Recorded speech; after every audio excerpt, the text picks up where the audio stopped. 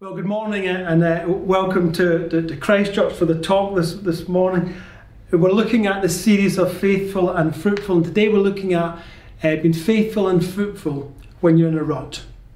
But I want this session to be really practical, really basic and really practical. You know, I was online on Wednesday and I read an article on Reddit by a woman and she was complaining about lockdown, and she said this: being surrounded by slight dysfunction isn't really ideal for me, and I started to feel demotivated and very depressed. Thus, I found myself in quite a rut. I've attempted to get out of this rut and to try and perform my regular routine again, but every time I fall into the trap of laziness and procrastination, and I want to get out of this hole. Now, I don't imagine that this woman is alone in her situation, alone in her feelings. I know to a certain extent I can relate to her, and I'm sure maybe there's lots of us who could relate to her. But I want to tell you that there's hope in this situation, and I want to look at how we can have hope this morning, whatever our rut might be, whatever it might look like. I want to tell you about a world-renowned clinical psychologist and what he says about ruts. He's called Jordan Peterson. And if you go online to YouTube and put in his name, he's got hundreds of hours of lectures online, or you can buy any of his books. He's a phenomenal guy who's got a lot of helpful stuff on this subject and others. And this is what he says about how we feel about ourselves. And it may sound strange at first, but he says that often when people are feeling down, they get false comfort from people. When people say to them, "You're okay as you are. You're okay as you are." He said, that sounds nice. It sounds empathetic, but it's not. It can actually be crippling for people. If you're in a bad place, if you're feeling low self-esteem, feeling hideous, feeling, that life's not worth living for whatever reason, and somebody tells you you're okay as you are, there's no escape. It can be crushing. And he says, don't tell people they're okay as they are. 99.9% of us are not okay as we are. There's a better version of ourselves out there. There's better possibilities. And I want to encourage you that this morning as well.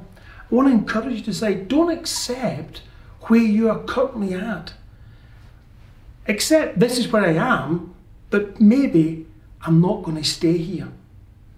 Whatever your rut is, you have to accept the reality that this is my current situation, but there is hope.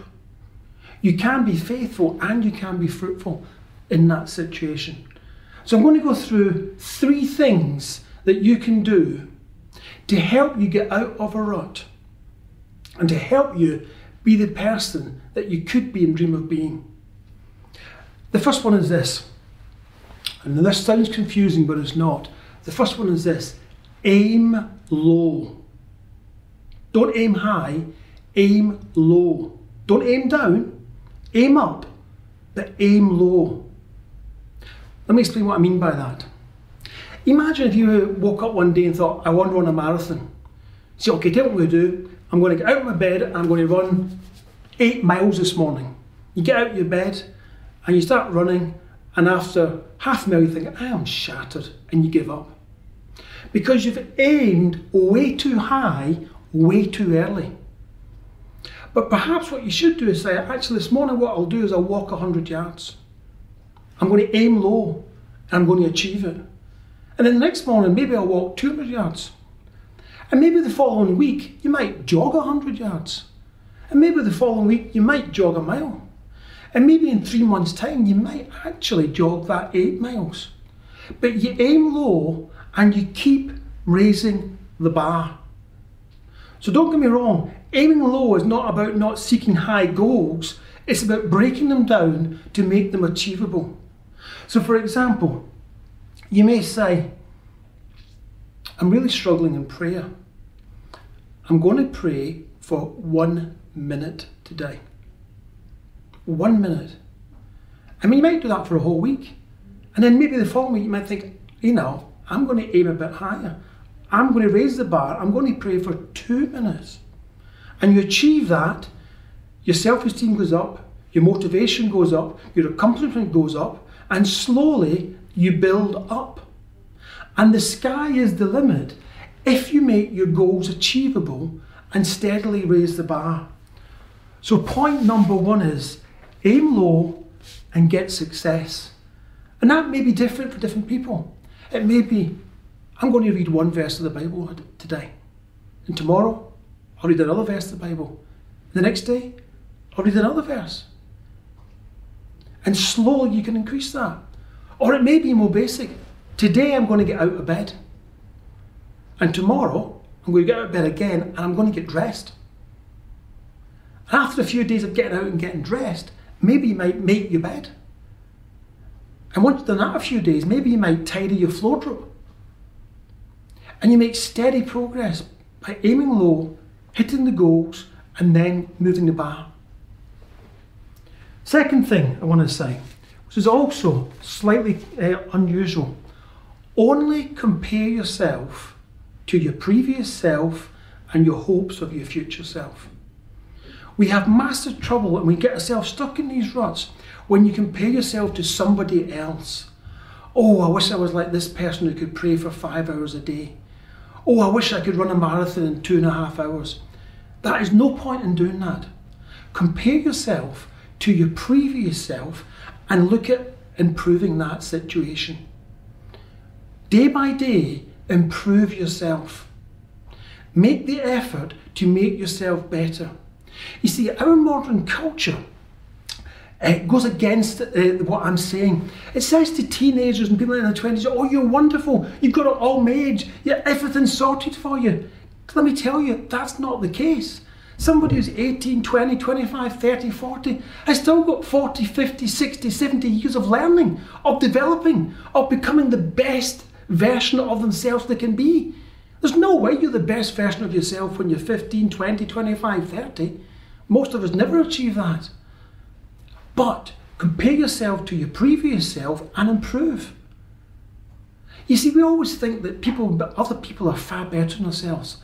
But the vast majority of us are wearing masks, often. And we don't know what's going on behind these masks. We don't know the issues and hassles that other people are dealing with. And to be honest, that's their journey, it's their issues. You have to deal with your journey and your issues. So compare yourself to what you were yesterday and look at improving it for tomorrow. And keep doing that. Final thing. An encounter with Jesus can give us the impetus we need. You see, in our reading, we had Zacchaeus, who was obviously in a rut. He wasn't happy with his life. He was rich, but he wasn't content. Outwardly, he looked sorted, but inwardly, he was in turmoil. But he did something about it. He had a problem, he was short. He didn't sit in a corner and complain and blame his parents or blame society. He did something about it. He climbed a tree. But he put himself in a place where he could encounter Jesus. And he did encounter Jesus, and the rest, as they say, is history. You know what happened.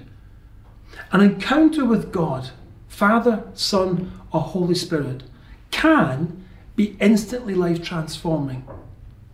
But for the majority of us, it's an ongoing relationship which helps us pull out of these ruts. But we need to be open to hearing from God, from receiving His guidance, and be willing to listen and do what we hear. But putting yourself in a place to hearing from God can help you in your journey of getting out of these ruts and remaining faithful to God and fruitful. I just want to mention just one thing about Zacchaeus as a slight side. You know, Zacchaeus often gets a bad press, but there's absolutely nothing in the passage that says that he actually stole or cheated from anyone. He says if he has cheated anyone, he will pay them back 4 times. He gave away half his wealth, half his capital instantly, and said, if I have cheated anyone, I will pay them back 4 times. That is gobsmacking. Not I will sort them out and give them interest. I'll pay them back 4 times. That is a man who, with an encounter with Jesus, showed unbelievable grace, humility, love. I want to encourage us to look at that and look what we can learn from that about our encounters with others. You know, there are many different ruts that we can be in our lives, be it spiritual or psychological or emotional or practical. And I want to encourage you today to do 3 things to get yourself out of these ruts. 1, don't accept your current situation as your long-term situation. It doesn't have to be. Have a higher opinion of yourself and take the steps we discuss. 2, aim low and keep on raising the bar. And 3, be open to hearing from Jesus, to accept his guidance. Now, if this morning you are somebody who just is at the top of a mountain, there's no ruts anywhere near you, you can be a blessing to others by helping them with these 3 steps. By encouraging them to look forward, to set a low bar, achieve it and keep on progressing. Don't compare themselves to you, but compare themselves to themselves and encourage them to seek regular contact and guidance from God so that they can go on that journey together. Thank you.